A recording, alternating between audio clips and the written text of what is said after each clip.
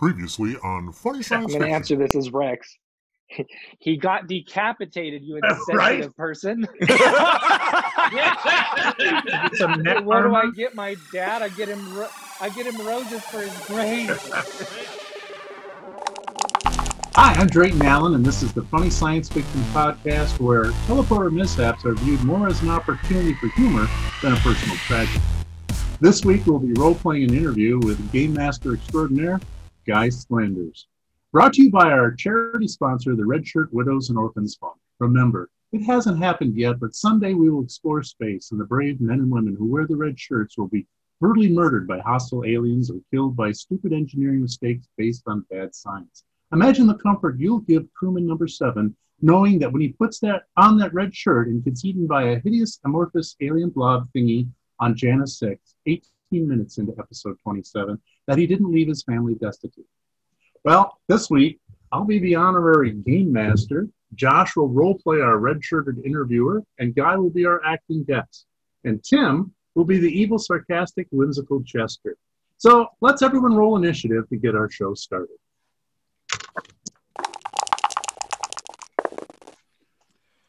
Oh. Josh, your turn. Well, wonderful. I'm going first. I'm going to roll my interviewing skill. Oh.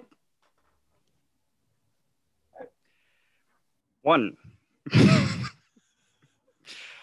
First of all, we'd like to introduce Guy Slanders, who's helped disrupt the role-playing community to strict rules of adherence, in which if they don't follow them by the book, he gets banned by the banhammer of righteousness, which has led to uprisings in the community, and frankly, they're outraged. Guy, public wants to know, why do you hate on Star Trek so much? I think he'd love to answer, but I think he's frozen. He's frozen again. Darn. Oh, He's in shock. I actually don't think he's frozen. he's in shock. He's not He's in frozen. shock. Well, we tried. Poor guy and his internet. Oh, There. there, he's kind of back. He's His back. face moved. His face moved. He went from to But there you go. Now you're back. He's back. That was hilarious, actually. Your face was frozen for the longest time. Like, oh my Like god, you're what have shocked. I done? I can't believe. Did I actually agree to do this show? Yes. What? Do you want me to roll for my answer? Is it going to be a good answer? You or a can, bad- you can, please roll away. I'd love to. All right, we have the Pandora's box here. I got a natural 5, so I'm going to answer that question by saying no comment. No comment. Very wise, very wise. Then here, let me roll again here really quick. My dice dropped on the floor. Happens once per game, you know. Please. I think he's frozen again. Yeah. 1. All right. So they say. so why do you insist on bringing back Thaco to D&D? Oh, no. Asked all the wrong questions. Again, he freezes on the answer. He's like, maybe if I pretend to freeze, then I Yeah, don't have if to I- answer if the I just- question. Yeah. I can't hear you very clearly. You guys are going to have to... wait, you can see me. Sorry. Did you ask a question in that silence? Because I didn't hear one. Oh, I said, We why did. do you insist on bringing Thaco back to D&D?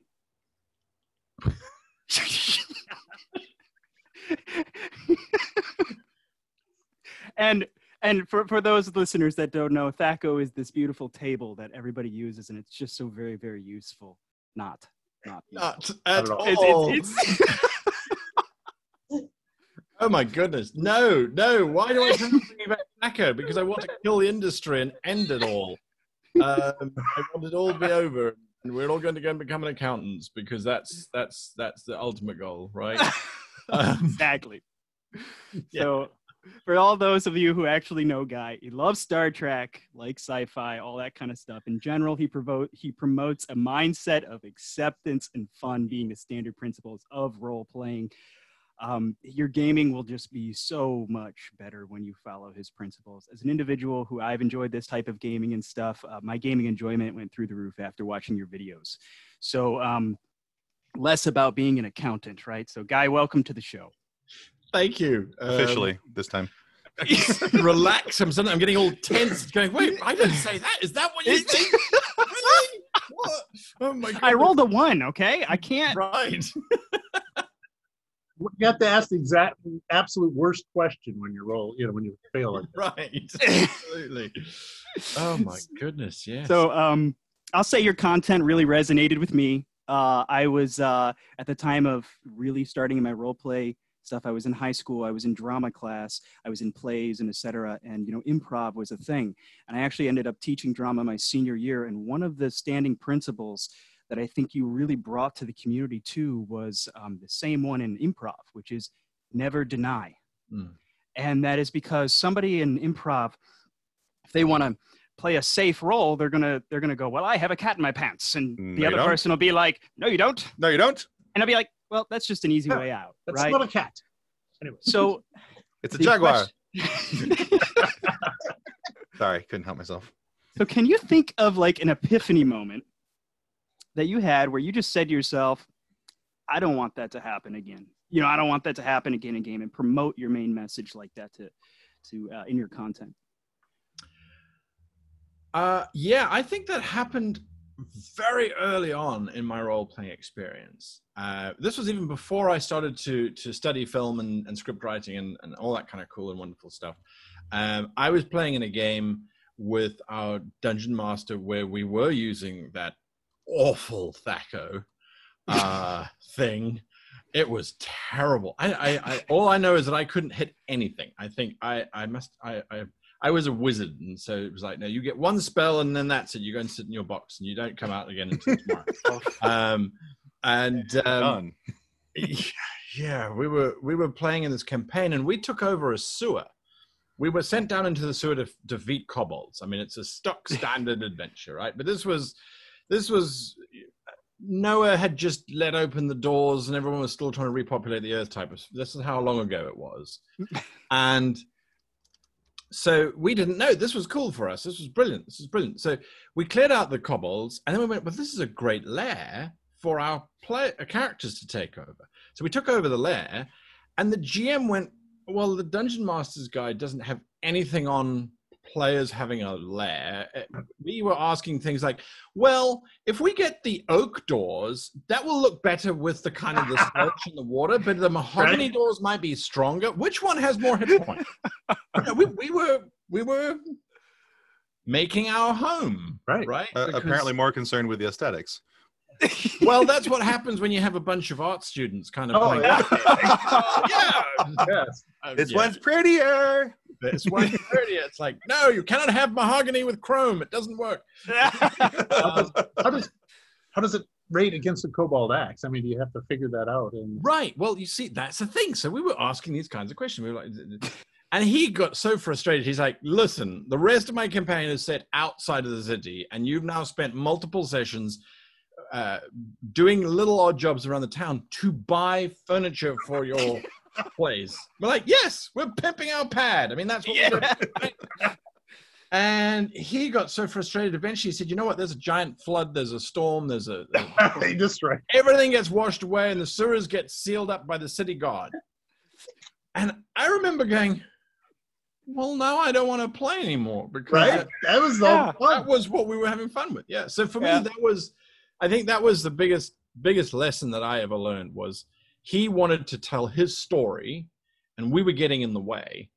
And that for me was like, no, well, that's where it actually stops, and that's when we have to realize that we're all telling the story together. Yeah. And we've got to go where it takes us. It's collaborative, and that's the most amazing part of it. Yes, and I know you've mentioned that if you want to do that, go be a writer. Yeah, sure, Right. absolutely, yeah. It just don't be Seth Skorkowski. That's all. He's a good buddy of mine. He does some amazing YouTube videos on role playing. He's also a writer as well, and a maniac who tried to get me to ride a scooter naked through Gen Con last year. Thankfully, that did not happen. Yeah. That did not happen. We had beer instead, which I think was a better Smarter move, probably. Yeah. Because beer. But he is an author, so just be aware. That's what happens when you become an author. You Hey, Drayton, is that what happens? Did you ride a scooter? I wouldn't know. Right through downtown Detroit. Hey! The term author is always very loosely used in regards to my work. So, So you've been running games for a long time. You said since you're about like 14 or 15. And so you've had plenty of experience, but other than just experience, you're deeply involved, I'd say, probably more than any American would be, living in other places and traveling. And so you're a pretty cultured individual. So what cultures and cultural differences have you found to be most interesting as to where you've lived and et cetera that you think were pretty impactful to, oh, I suppose a people can do that or think that way?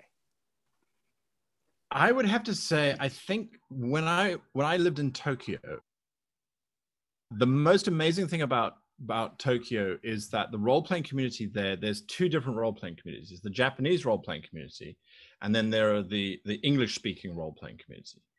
And because my Japanese is absolutely awful, and anyone who's Japanese will not tell you this because they'd be too polite, but they also wouldn't understand what the hell I was trying to say. But I could never get into the Japanese role-playing groups because they all wanted to speak English, and then it got complicated.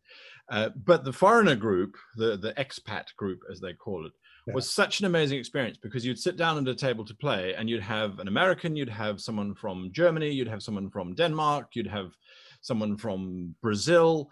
Because it's such a small community, everyone kind of congregated. And that allowed me to role play with very many different sort of nationalities. Fun. And it's so interesting to see how Americans and Canadians to a degree play versus, say, Germans or Swedes or South Africans or Australians for that matter. So having been able to play with all of these different cultures, it's like, who am I playing with? Am I playing with Australians? Okay, the tone of the game has just gone down. The survivability of the characters has gone down. I really don't have to worry too much about them. They're just going to do their thing. I love Australians. They're absolutely amazing. If I'm playing with Americans, it's like, okay, I've got a lot of different people that are all going to want to be right. I will make sure that happens. If I'm playing with the Germans, it's, if I don't get it right, I will be executed because they will all be getting it right. And then they will tell me. They're very, very honest people. I do like that. It's wonderful. And I'm being absolutely awful to everybody, so it is as equally as I can. No, that's great. But yeah, I have noticed that personally. And people go, oh, but I'm completely different. And you're like, yeah, you're absolutely right. You are completely different. You and everybody else are all completely different insofar as you're all the same. As soon as you started talking about the different cultures, I'm like, in my mind, I'm going, so when you play with Americans, he has a bunch of people who always think they're right and are probably drinking Budweiser, screaming, yelling, watch what I can do. Weak beer and strong opinions. Weak beer, strong opinions. Got to be a tagline somewhere. Right? And I'm pretty sure there's naked on a scooter in there somewhere as well. It'd probably be naked on a Harley if they're American. There you go. You know. So I had a question about, as a writer, I role play. In fact, I got into writing kind of through GMing when my kids were younger, and I decided, no, they're doing the wrong things. I want to control the story, right? So, no. But in one writer's workshop I attended about world building, they described it as an iceberg where you build this massive world and 10% of it's poking above the surface, and there's another 90% kind of below the surface that gives you a resonance to the players in the game or the readers in the book. So how important is it to develop that 90% in your opinion? I must admit, and I'll be very forthright here, I have a very strong affiliation with World Anvil, who are world builders. Wonderful software. Absolutely. I mean, it's the stuff that they do there is mind-blowing. Yes. And that's why I support them. Yes. Personally, when I come to look at world building, for me, it is important that the people who live there are there and that they are responding as if they have lived there all their lives. So there is nothing more disingenuous, as far as I'm concerned, of walking up to an NPC and them behaving as if they are just pulled out of planet Earth, and there's no sense of them living in that space. So a lot of times people say, okay, well, what if your river doesn't? Rivers can only flow from this direction to that. You've got to have a perfect world map, and you've got to have a perfect this, and you've got to have a perfect that. And you go, well, the people living there, do they really know or care that their river flows up instead of down? If that's what the world is, then that's what the world is. So when you come to that kind of question of how much should you develop, how much of that 90%, because you're quite right. I mean, you're going to have all of this stuff in the background. Personally, I believe it's if you make the NPCs believe that what they are doing in their space is how it just should be, then then the rest of it kind of falls into place. I do develop some broad concepts. I go, okay, well, I need some organizations, and I need some of this, and I need some of that, and where are the PCs going to start? But a lot of the time, I will get the PCs to give me more information. I'll say, okay, well, you want to play a gnome? This is my big idea for gnomes. You develop it further. Tell me more about the culture. Tell me more about the naming and this and that.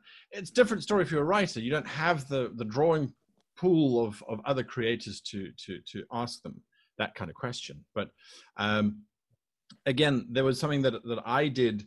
There was a director, John Borman, a British director. He made the film. One of his most famous ones was a film called Excalibur, which was released in, I think, 1983, 1984, somewhere around there. Don't shoot me. But I attended one of his script writing lessons, and he said the most important thing is close your eyes and walk down that street of that town or that village or in that forest, and you tell me what you are experiencing there. And if you believe it, then that's what should be there. And if it doesn't feel right to you, then it shouldn't be there. So I also, though, work in microcosm. So I don't try and develop the whole world at once. And I know people say, well, that leads to bitty world building. And sometimes it does, but as long as everybody is similar, that's okay. I mean, that's what I loved about going to Japan, and even here in the UK, is in Japan, you don't understand anybody if you don't speak Japanese. But you can still see when you sit at a restaurant, that woman over there, she's the leader of her group of friends. Right. That man over there is overworked and stressed and tired. He might be drinking a drink that I know nothing about and eating food that I wouldn't touch from 100 yards type of stuff. But he's still a person, and he's still tired, and his job is still wearing him down. So I don't know if that answers the question or not. But that's wonderful. Well, I'm kind of the reason I'm asking is really to justify my own laziness as a writer. Because I kind of developed this relaxed, I'll figure it out as I have to approach world building sometimes for my stories. And I'm just wondering, in your opinion, am I a slacker, or do I get a pass if my characters and other elements are really strong? Give me the truth. Yeah, no, absolutely. I think the one area we have to focus on is once you start a thread, once you plant your flag, from there it has to grow in a logical kind of way, or it needs to grow in an illogical way, right? But have some kind of logical reason behind it. A classic example is, and let me not draw from Japanese culture. Let me go from another culture. So in Africa, there's a group of people called the Zulus, and they're a very proud people. They're hunter-gatherers and some agrarian culture. And there was a very famous king, King Shaka Zulu, who effectively created the Zulu Empire and really revolutionized stuff. But his mother, her name was Nandi. And in Zulu, that means very nice, pleasing, happiness, that sort of thing. When she died, he declared that word was completely and utterly illegal, and that no one could ever use it ever again to describe something, because you would describe water as Nandi if it tasted nice, or the food would be Nandi. So after him, that word ceased to exist. So it creates a discontinuous illogicality in their word structures and that sort of thing. So if they had literature beforehand, they'd be using this word, and then suddenly it would stop. Wow. Now that might be you as the writer forgetting that you'd ever invented that word. But provided that when someone goes, hang on, but why aren't you using that word anymore? You go, oh, well, because you see, and this is you making it up on the fly. Right. 500 years ago, that word was banned by the word. Yes. or whatever that kind of thing is. So we have these wonderful notions that there is this continuous thread in our world, and that as creators, we should try and get the same immaculate pattern, and it doesn't exist. Right. It doesn't exist, and it happens because people go, no, I don't like the color red anymore. Red is out. That's why I love history, because history doesn't have to make sense. It doesn't have to follow a plot. And so most of my reading and such that I do, I enjoy history because of that very fact. Because when I watch a work of fiction, I'm always, why did he choose to do that? I'm always questioning the author now. But when I read history, it's like, well, they're just people and they're doing stupid stuff. That's just what happened. It totally does. Exactly. So, guys, you can see, comedy to us is kind of important. We like to laugh. We like to be irreverent about a great number of things.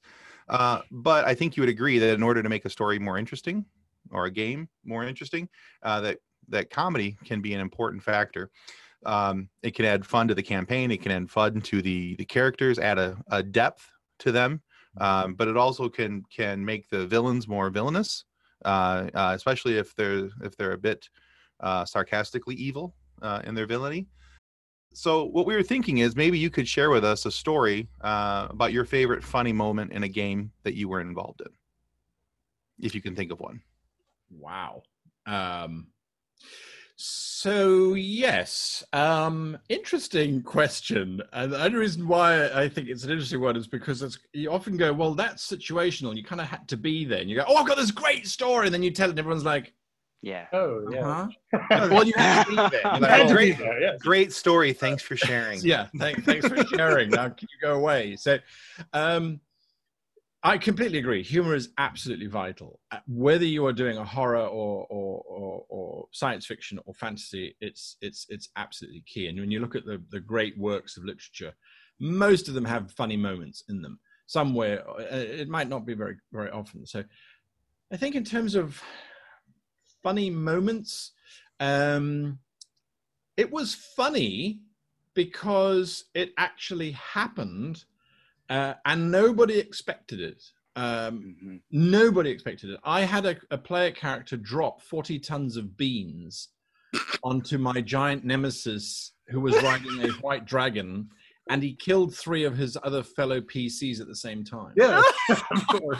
Nobody knew that was going to happen. The party had split up effectively, and 3 of them had gone suicidal and going to attack my giant nemesis.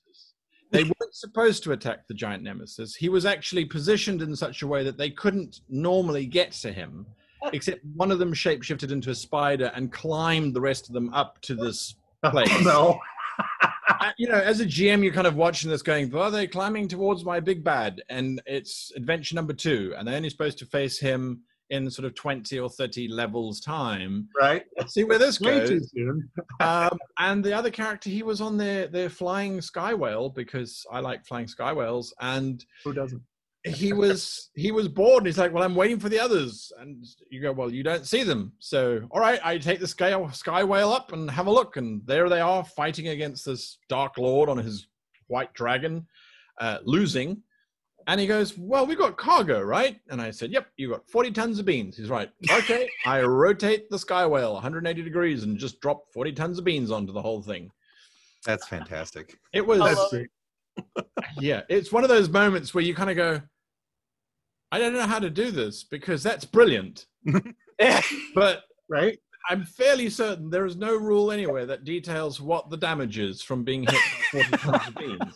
It has to be death, right? Complete and utter decimation. Yeah. Yeah. Absolutely. Got very slowly. Yeah. I think you drop 40 tons of anything on something, it's going to be a problem. It's gonna cause a problem, right? Yeah. Absolutely.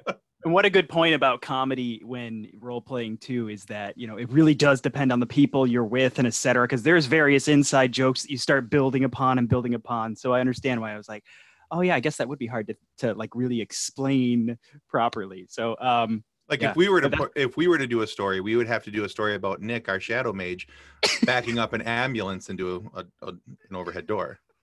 Is that why and you're like, what is that, right? Guy, Nick, you is have that to why watch you- episode 1, guy, to in get that last game joke. that But I heard you playing? Is that why you went up the backside of the giant? You went through the rectum during dang near killed him. Rectum. rectum. Okay, It's amazing how often that happens, isn't Right? it? I mean, one moment you're fine, and the next minute there's just a gnome going up where a gnome should be. And you right. Boldly go where gnome has gone before. right? No, Right? no gnome. No gnome. Exactly. No gnome has gone before. What Oh. game? I was actually in a game the other day. With a bunch of Australians. That's why. Down under. Down under, up under, and in under, and then that was the problem. Oh my gosh. Yeah, and you kind of go, well, I don't know what damage you take when your colon is eviscerated by effectively a demented wombat. So anyway, I mean, yes, absolutely. I mean, I think Uh, only there- your that's- proctology skill. well, exactly, right? I think that might be a good book to write. Gnomes in awkward places, or how my innards got wrecked by a demented wombat. No Malone. No, Oh, Malone. No Malone too. Wombat's So- revenge. This is a serious interview. Come on. It's very Yes, serious. we're very serious. Very So utterly. you know, nowadays a lot of people are meeting for Zoom, obviously. I'm back. Back. Oh, my Bro. God. Oh, I didn't even notice you freeze, so that's good. All right. Oh, really? It I was thought it just was Yeah, no. face of panic. We're You're hiding good. from a T-Rex. Yeah, that's what we keep saying. There's a T-Rex passing by his window. So That's right. so nowadays a lot of people are meeting through Zoom. Oh, yeah. A lot of communication is nonverbal, Oh, right? They say that 7% of communication is words, and then the rest is simply tone of voice and body language and all this stuff. And you have some background in virtual reality as well, and you have a good interest there. So with your advantage of both the beautiful accent as well as the police box you allegedly keep in your garage, how do you think the like a holodeck from Star Trek, how might that have how might you see a technology like that having a really larger role in the world of role play? When do you see that happening? Oh, my Did that goodness. inspire you at all? Oh, my goodness. Well, that's the end of humanity. I'm convinced. Yeah. I'm convinced. Barclay syndrome, or what do they call Yeah. it? Barkley, yeah. Yeah, that's right. I know about that. His holodeck addiction. I think that's exactly what would happen. I mean, it really, really would. At the moment, you know, we've got all of the VR, but that's ridiculously expensive to get into, and then it's very technical.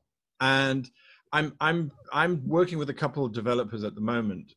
Well, they're doing it. I'm just giving them my 5 cents and telling them that what they should add and that sort of thing. Nice. Where they're trying to make it as immersive as possible. But the tech is always the barrier. So when you get to something like a holodeck, where the technology is invisible, wow, good grief. Forget real life. I mean, we just wouldn't live there. The Matrix, plug me in, call me a battery, but let me play on the holodeck. I really don't care. I mean, I think that would be an amazing space. And you suddenly go, well, forget being you're not a movie director anymore. You're not an author anymore. You're not a dungeon master anymore. Now you're creating a real world where you can create your NPCs to have these plot lines and this sort of thing. And when you actually look at the holodeck from a how would you write a holodeck novel? Right. Mm. Oh my The amount of AI that needs to be present in the background with some basic actions already programmed, because otherwise it would be like choosing an adventure book. You'd walk up to the hologram and you'd say something that's completely off script. right. And the next minute it would hand you a bucket because it sort of tried to interpret what you were asking. Yeah. And, you know, so fabulous technology. I would love to have it, but I don't think you'd ever leave. I really don't think you'd ever leave. Yeah. I mean, it would just be amazing. There'd just be feeding tubes running to each of us as we right. turn into Mhm. blobs. Right. But what was interesting, I don't know. Well, I find this interesting anyway. We were involved in virtual reality technology and 360-degree production of stuff. And we did an experimental film where it's the same story, but you can watch either perspective. So it's a bunch of heroes rescuing their mate from evil Nazi Germans, and you can watch either the Nazis interrogating the hero, or you can watch his friends coming to try and save him. But it's in a 360 environment. So when you look to your left, they're the Nazis. When you look to your right, they're the heroes. And they're running up a hill, and you can run with them, or you can go back into the interrogation room. And we wrote it so that the dialogue meshed perfectly. So when the German was saying something, these guys were quiet, and that sort of thing. Technically, it was interesting to do. But what was so interesting was that the viewer has the choice to look anywhere, and they can look up and see planes flying over, and they can look at the dirt, and we put clues in the dirt for them to try and work out stuff, and because it's a full environment, right? Yeah. What YouTube has is they've got heat maps for where you are looking in this virtual environment. And the humans, the viewers, we still only looked at the faces of the people participating in the whole. Occasionally, there would be someone who looked around a little bit, but we just look at each other's faces. And you go, well, the holodeck, that a complete immersive environment, as amazing as we would find it, to someone who already had it, you wouldn't be going, oh, wow, look at this amazing architecture. You'd be going, yeah, it's another amazing cathedral. Yeah, they downloaded that off of mesh.com or whatever. Yeah. And I learn the people. So the story is still about the people. And so yeah, I find that fun. Well, while he was describing that, did anybody else hear the song Steelers Wheel, stuck in the middle with you, going through their head? Nazis to the left of me, heroes to the right. Sorry, I couldn't. There's another question from our admin, Deb. She had heard about the police box as well that was in your garage, and was curious. How do you think games like roleplay were played in 76 BC? And how might that, what do you imagine probably happened back Ancient Roman role playing.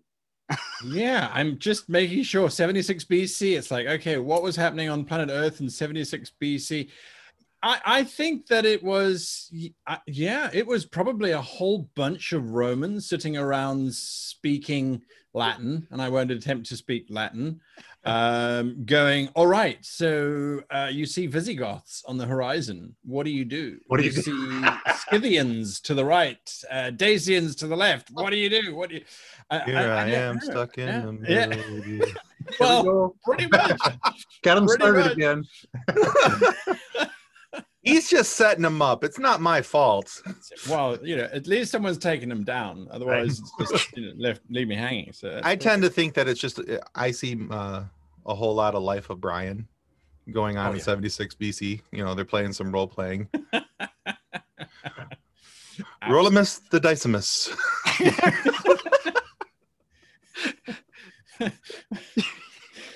Well, at least the dice names haven't changed, right? They would still be dodecahedron and icosahedron, No, I didn't think about that. because that's kind of where we get them from. So at least right. that would be a thing. But do you have dice with Roman numerals? I wonder, I.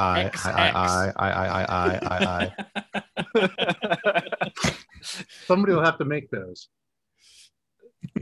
I actually have not seen dice with Roman numerals, but that's only because you have a whole bunch of players going, I rolled a 4. No, it's a 6. Wait, Wait a minute. yeah, Flip it over. exactly. Well, there's I a rolled marketing opportunity. I rolled a V. What happens with that? Yeah. Oh, man. So a lot of people know you love Star Trek, and some even know you did a little bit of voicing work for a mod in New Horizons video game in 2016. That's right. Can you tell us a little bit about that? Well, that was a lot of fun, and that was just me sort of interfering and stuff, because the guys were doing a mod, and I really enjoy the mod space for some kind of games, because there really are not enough Star Trek games out there. The most I think the most impressive Star Trek game that was ever released was a game called Birth of the Federation. And that was 1996. It was actually a 4X game before 4X even existed. It was a really complicated game.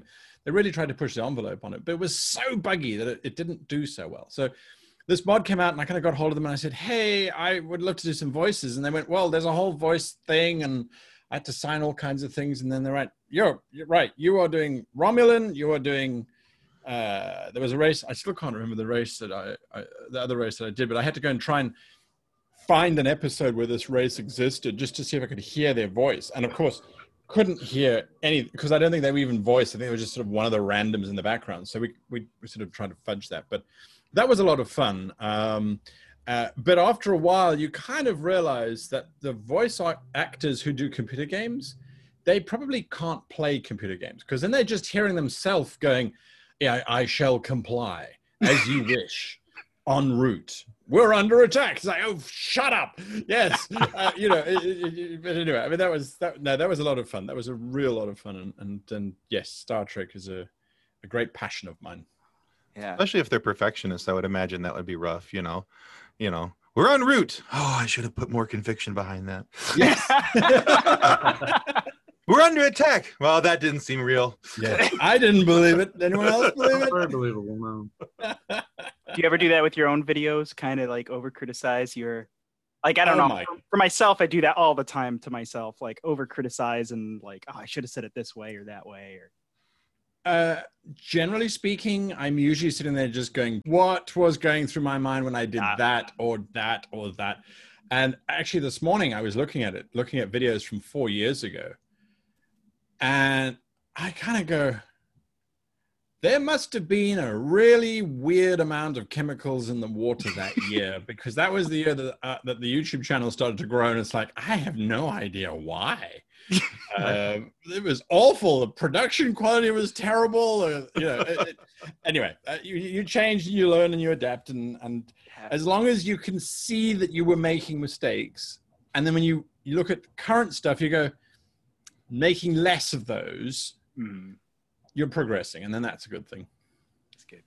So Star Trek, didn't know what your current thoughts of Picard were. What do you like so far? What don't you like so far? I sigh because it's like I so wanted that series to really restart the essence of Star Trek. And it would have been so easy because they already shot an episode of Picard in 1993 or 92, whenever the series ended, in the finale of The Next Generation called All Good Things. We saw Picard in his France in Le Bar, and we saw him with a beard. And the most important thing for me was that we saw how he reacted to a new crisis. He didn't storm into Starfleet and demand this and become this arrogant, opinionated individual who didn't care about others. He investigated. And so when the new Picard came out, I started watching it. And as a person who has a film background, I understand what they were trying to do. But I feel that they shouldn't have done it with Picard. I think if they had done it with an all-new group, it would have worked phenomenally better. Because the character of Picard is not Picard, in my opinion. The writers, and I know Patrick Stewart was heavily involved, because I follow Patrick Stewart on Twitter, along with, 150,000 other people. But I know that he was involved, and I think he wanted it to be a little bit more edgy, perhaps. But I don't think they got the tone of Picard right. I think his approach was way too aggressive, and not the Picard that he was. And I understood that they tried to build it up, that he was angry about the betrayal that he felt the Federation had given to him. But we've seen Picard multiple times just accept what the Federation have ordered him, not agree with it, but accept it because he's the champion of the Federation. I mean, really, the Picard that we see now, the series, he behaves more like Kirk than he does Picard. Yeah, good point. Yeah, and I was like, yeah, not how I will remember Picard me personally. I think Star Trek Nemesis, the final sort of TNG movie, that for me was still Picard being Picard before he changed. Yeah, that's just my opinion. I mean, I could go on and on and on and on and on, but was there a character from the Next Generation that you think the storyline would have fit better than Picard? Somebody else in that show? Worf, Riker, You said he was aggressive. I was just. Yeah. No, to be perfectly honest with you, I don't think so. I think that's why J.J. Abrams' original Star Trek film, when it aired, did so well from a relative position, because it was a complete reboot. There were none of the original actors except for Spock, but that kind of made sense from a narrative perspective. And he wasn't the lead character. He was in the background. Right. It was almost a cameo. It was a cameo, and I think it was a nice cameo.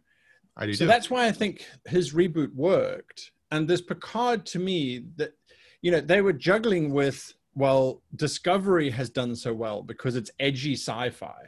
And I think Discovery did well because they kind of removed everybody from the original series, and we had new people to supposedly latch onto. Not that we did, because they're all boring. But aside from that, moving forward, at least they had a clean slate, so they could do some interesting things.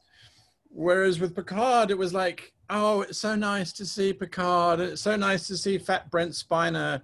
It's really cool to see Riker and Deanna Troi and all of her plastic makeup, but it was nice, but they could have done a few little cameos, and they should have learned, by the way, as far as I'm concerned, they should have learned, because the ending of Star Trek Enterprise, that entire series should have warned them not to try and go back to what they were doing. They should have done a clean slate. But at the end of that, once again, we had Deanna Troi and Riker. And I don't know of a single person who can honestly say that when they saw the two of them sitting in the holodeck watching, that everybody didn't go, oh my God, they got fat and old. And that's not what we remember them as. Right. Yeah. Right. And then you kind of watch Picard as like, that's what happens to everybody. And I know it's true, but it's kind of sad, because tomorrow you watch Next Generation and it's as fresh as if it was shot today. Right. I miss the episodic nature of the older Treks too, because all the new ones have been like mini dramas, which everybody's got these ongoing character development, which is great. I mean, that it's its own thing, but that's not, to me, Trek. That's a movie based on Trek, or a miniseries based on Trek. So I miss the episode type where they're always coming up with something new and solving it in an hour. Theoretically, that's what they're doing with the new spin-off with Pike. There's lots of rumors on the fact that that's going to go back to being a little bit more episodic. But Deep Space Nine was the first of the old guard that started to have overarching narrative. Right. And that was a function of the influx of being able to have things like Netflix and All Access, where people would then suddenly start to watch the entire season in one sitting. Exactly. And it was also towards the end of where we used to have 24 episodes in a season. It suddenly has, it dropped down to 12, and now it sits somewhere between 6 and 10 on average. And again, that's just because we as viewers, we just absorb everything at once. That's what I did with Discovery. I did the same with Mandalorian. It's like, I'm just going to wait until it's done, and then I'm going to watch the whole thing. Yep. Because this whole idea of waiting a week, I'm an instant gratification human nowadays. I want it all now. So yeah, but hopefully Pike will do that. And Pike is to a large degree a clean slate in terms of the characters. I just hope his first officer develops some kind of personality other than just being the tough one. But yeah. I could go on and on and on and on and on and on and on and on and on because I used to do a lot of script writing lectures, and the original Star Trek content, when you look at the characters, when you look at the narrative, those shows, whether it was even the original stuff that Gene Roddenberry wrote with Kirk and Spock, or the Next Generation stuff, that stuff was so forward thinking that it used to get banned on national television. It was banned in South Africa, for example. They weren't allowed to show it because of the ideologies that they were presenting in that show. Discovery's never going to get banned in any country. And you might say, oh, well, because the country's attitudes have changed. Well, yes, they have. But right, there's been some moral advancement, but yeah, they're not challenging moral ethics. They're actually going backwards to a large degree. sure. It's like, you will sacrifice yourself to save the ship. So go die in a cubicle. We're not going to think our way out of it. We're just going to kill a crew member because we can. It's like, and everyone went, well, that's okay. We don't care.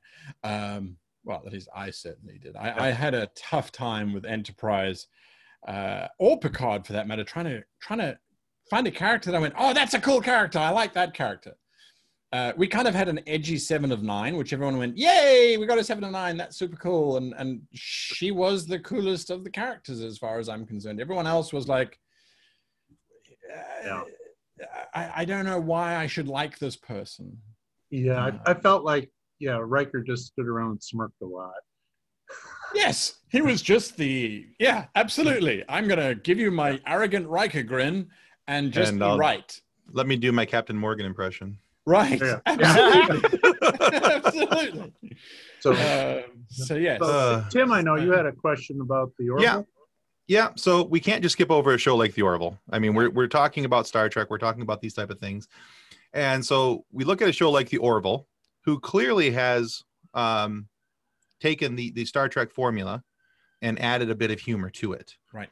So tell me what you think, what they're doing right, and perhaps what you'd love to see it go to next in terms of the genre and what they're trying to do with it. Yeah. So, I mean, it's a brilliant show in terms of the content that they are showing. There's some episodes in the Orville where I look at it and I go, I don't know if this should be on television, if this is a kind of subject matter that we should be dealing with. And instantly you go, then this is exactly what should be on television, because they're questioning our ethics. You know, there's that one episode where it's gender reassignment for Bortus's child. And you're like, holy moly, this is so intense. This is such a debate.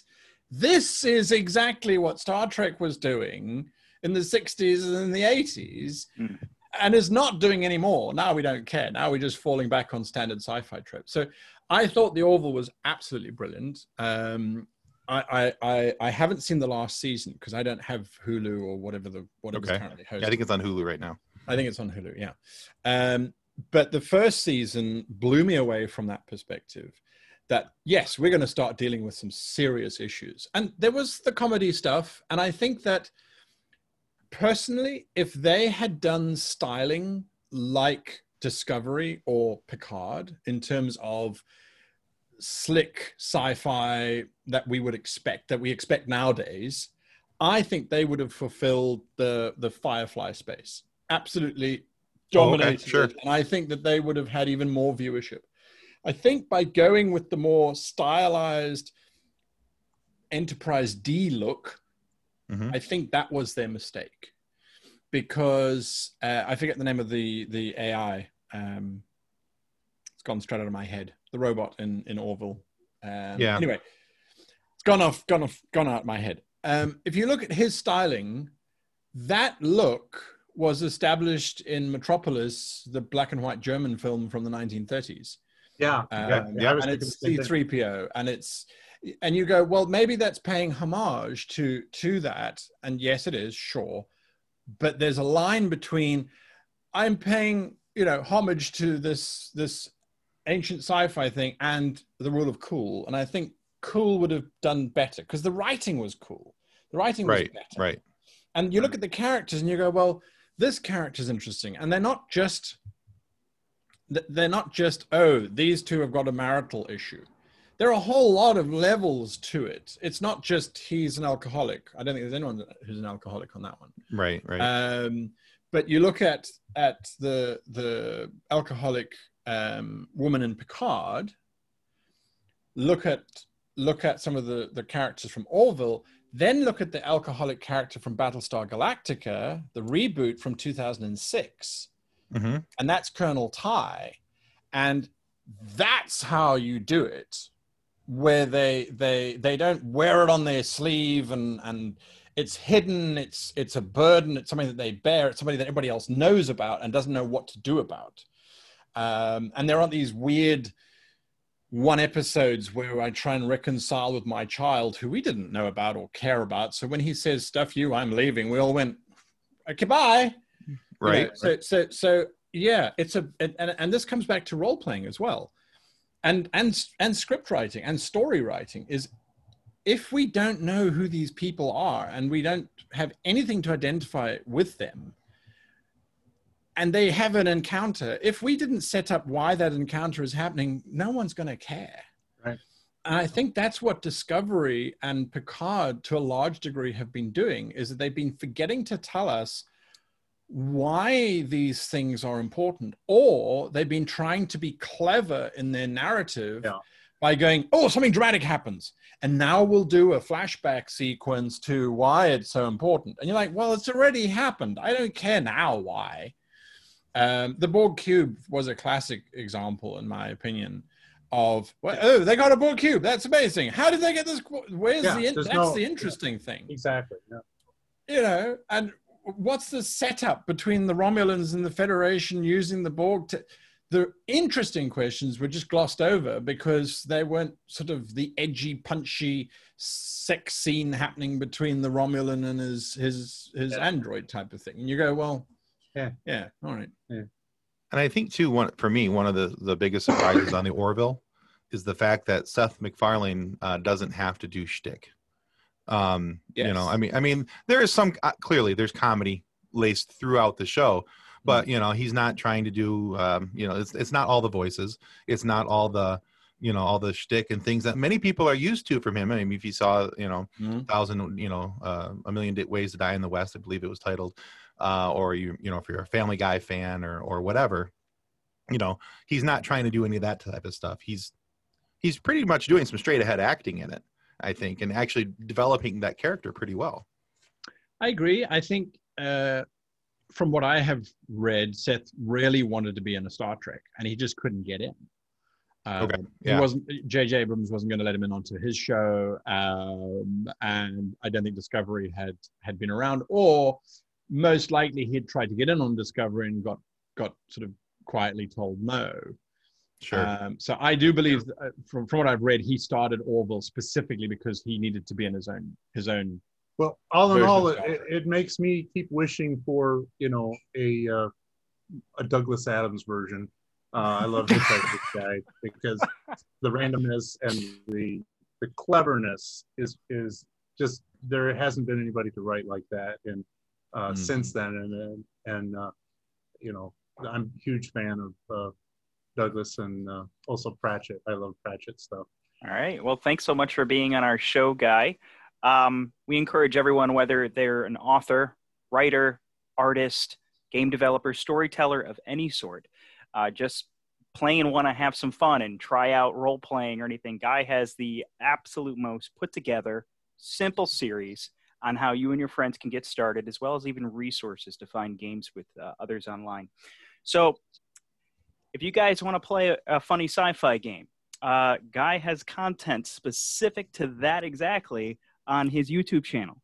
So if any listeners are building a sci-fi game, already playing a sci-fi comedy role-playing game or anything like that, please message us on our Facebook group, Funny Science Fiction. We'd love to hear about it. What's the name of your YouTube channel? My YouTube channel is called How to Be a Great GM. All right, good. We want people to go and subscribe and follow and listen to what you've got going on there.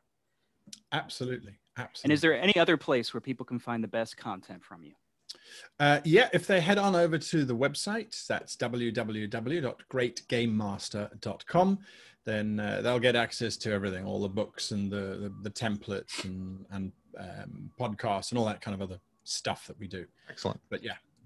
Great. Well, we're to the end of our role-playing session here, and it's time to hand out experience points, everybody.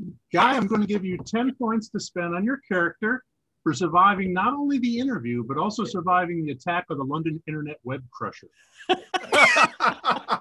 And we're going to add a red Shirt Widows and Orphans cup to your inventory, your character's inventory. So expect that in the mail.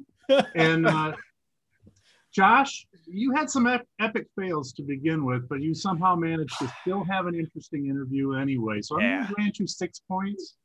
Okay. But Fair enough. your microphone now adds +2 to all interviewing roles. Okay? Beautiful. So upgrade on your equipment there. Thank you. I'll Tim, write your that down. role as the evil, sarcastic, whimsical jester did make us laugh. I'll give you 3 points for being sarcastic and whimsical, but your evil alignment was not well depicted in your role playing since you didn't even break out in maniacal laughter hardly once or even twice. So I'm not going to give any points on that. If I do it now, do I get points? Little late. But I'll give you some bonus points for accurately portraying your quirk of referencing obscure 70s songs in awkward situations. Okay? Yes. So I'll give you, 2 more points for that. Well, thank you, Guy. So this has been a blast. We really enjoyed it. And again, I can't say enough that if people who want to learn about being a great game master need to go to your greatgamemaster.com website and look at your YouTube channel. And we really enjoyed having you on the show. And, friends, don't forget about those who have boldly gone forever, our dear red shirts and their the ones they've left behind, the red shirt widows and orphans who we have kindly begun a fund for. If we invest even as little as 10 cents now, by the 23rd, 24th century, it'll be worth a lot. So Thanks a lot, Thanks, guys, guys. so much. You are so Take awesome. care. Thank you, guys. thank you for listening or watching. Don't forget to subscribe and like us on your favorite podcast platform and YouTube. If you've enjoyed our podcast, why not come join our Funny Science Fiction Facebook group too? It's filled with giggle-worthy memes and gags. Visit our website, www.funnysci-fi.com. That's funnysci-fi.com. You can also support us on Patreon, where you can get transcripts, bonus episodes, and other fun merch. That's at patreon.com/funnysci-fi. Look for links in the podcast description. On behalf of the rest of the hosts of Funny Science Fiction, we'd like to thank you for listening to this episode. If you'd like to be a guest on one of our future episodes, please contact us by means of our Facebook group, Funny Science Fiction. You can find us on Twitter or Instagram using the handle @FunnySci-Fi, or you can go to DraytonAllen.com and click the Contact Me link at the bottom of the page. Thanks again. Hope you enjoyed the episode.